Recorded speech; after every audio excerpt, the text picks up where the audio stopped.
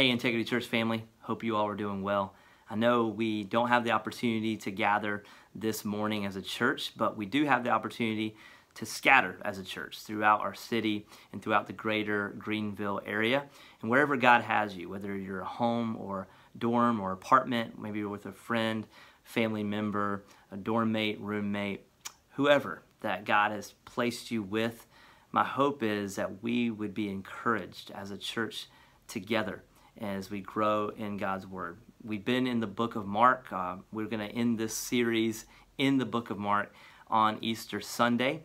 And it's interesting as we preach through books of the Bible where God sort of leads us in these different seasons. We have found ourselves in Mark 14, and Mark 14 is, interestingly enough, how we respond to Jesus in difficult times. And right now we're in sort of a difficult time in our country.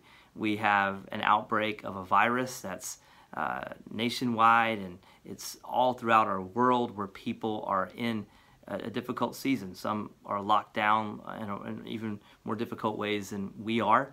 And so, but we have an opportunity to respond to Jesus in a difficult time. We have an opportunity to pray for our world. We have an opportunity to pray for those who are in the medical field, who are serving others. And we have an opportunity to really grow deep together as a community, as the saints, as we are scattered throughout our city, praying together, gathering together, and encouraging one another. Mark 14 is a story really where we find ourselves in Mark 14, starting in verse 66, is about one of Jesus' disciples. His name's Peter. And we see Peter earlier in this passage where Jesus just had a meal with his disciples, with his 12 disciples. And he tells the disciples that, hey, one of you are going to betray me. And all the disciples are shocked to hear this. They're asking this question to Jesus, is it me, is it me, is it me? And of course, we know based on reading the scripture that it's Judas.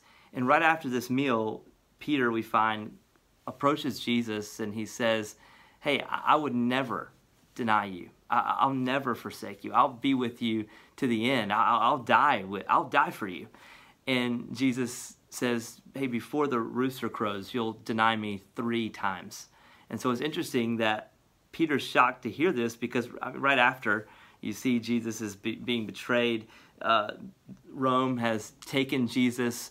The guards have come and they're taking him. He's being betrayed. He will eventually be crucified. Everything that Jesus predicted that would happen is beginning to unfold right before the eyes of his disciples. And Peter grabs a sword and cuts off the ear of a Roman guard.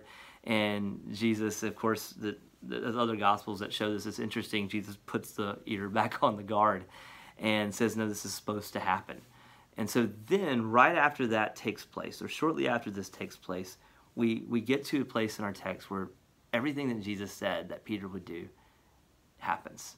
And so you see it in Mark 14. I'll read starting in verse 66. If you have your Bible, your app, whatever it is that you're following along, I hope that you'll follow along with me.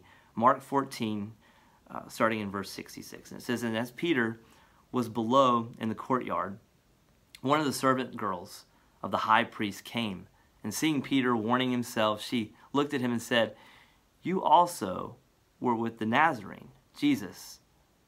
Verse 68 says, but he denied it. There it is. He denied it, just as Jesus said, I neither know nor understand what you mean. And he went out into the gateway, and the rooster crowed, just as Jesus said.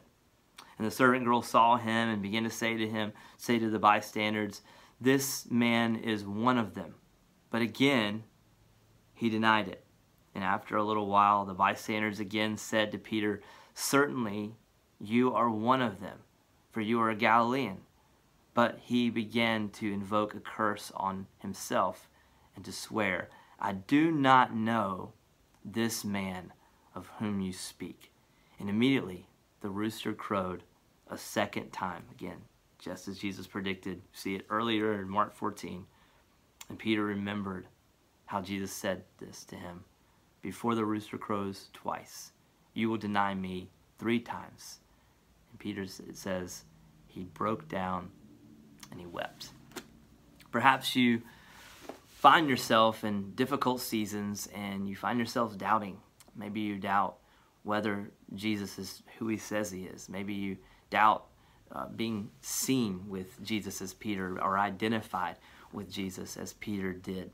Maybe difficulty, it really shows what you really believe about Jesus, and it's hard to face some of those realities. In fact, Peter, he falls on the ground, he weeps when he sees the reality that he's not who he really thinks he is, because a difficult time exposed what he really believed about Jesus. Now, interestingly enough, we see Peter, as he denies Jesus here, later we see Christ go to the cross, bearing our sins, absorbing the wrath of God on our behalf, dying for us.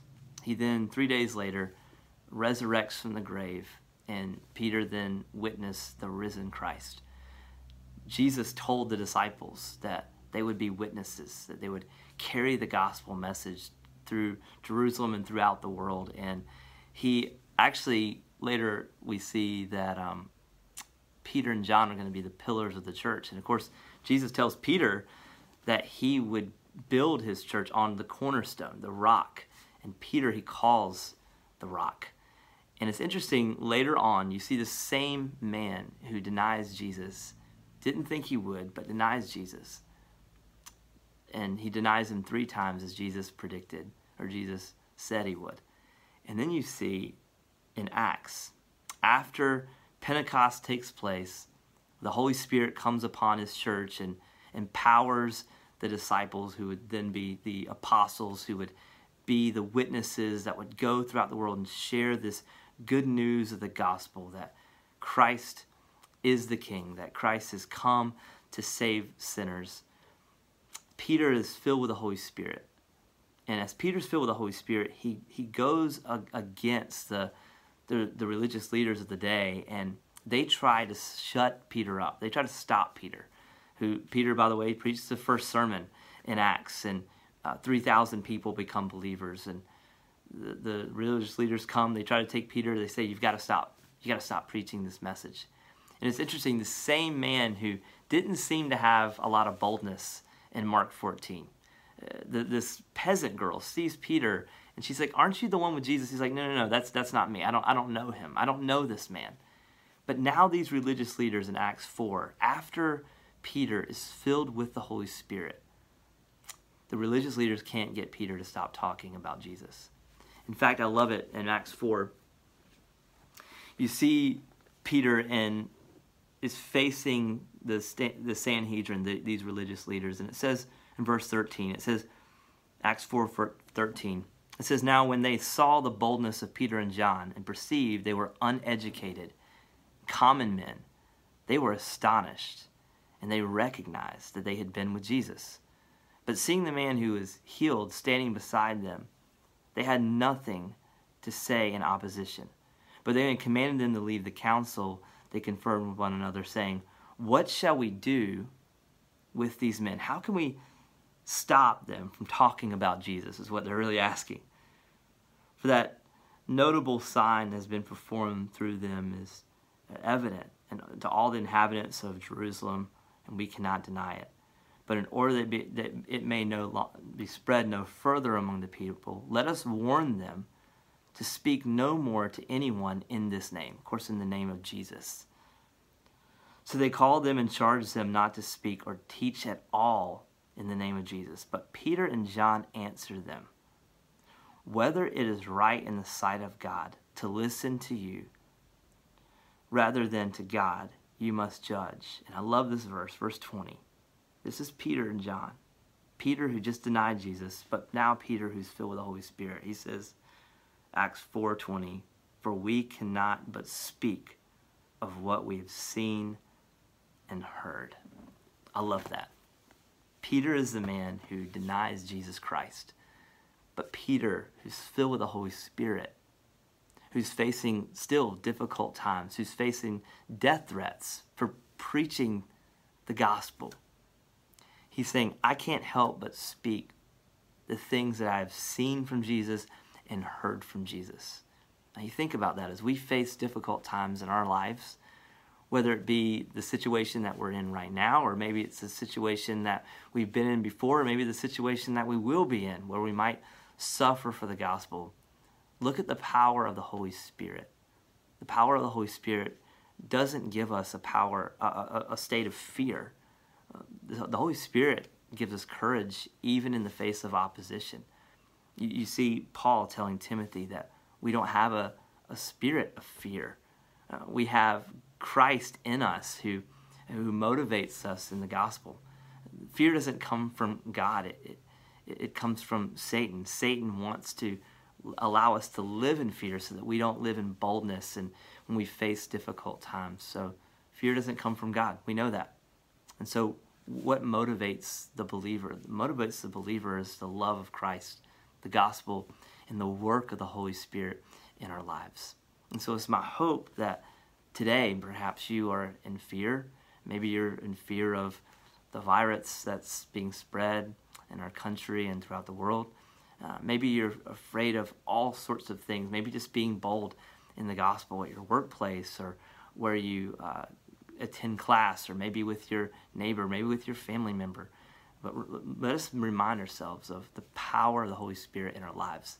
The same Holy Spirit that enabled Peter to have this boldness to stand up to the religious leaders of the day is the same Holy Spirit that you can have access to if you're a believer in Christ. And so my hope is, first of all, that you're a believer, that you've trusted in the finished work of Christ, that you've repented of your sins and you've surrendered to the Lordship of Christ. And so it's my hope that if you're not a believer, that you would today repent of your sins and to see all that Christ has done for you on the cross, and that you would submit your life to him. If you're a believer in Christ, it's my hope that you would see the Spirit's work in your life, that the Spirit of Christ can give us courage, can give us confidence to know that God is sovereign over all, even in difficult seasons. And so it's my hope that we would trust Christ in this season, we would trust Christ with our lives, and we would see the boldness of Peter in Acts 4 rather than what we see in Mark 14. And we'd also see the forgiveness of Jesus Christ. Even though Peter denied Jesus, it was Peter that Jesus chose to carry on this wonderful work of the gospel. So if Jesus can use Peter, he can use us even when times are difficult. So it's our hope that we would respond to Jesus even when times are difficult. Love you. Hope that you can spend some time together as family or friends and spend some time with your study questions we've attached to this video, and hope that we can respond to the good news of the gospel together.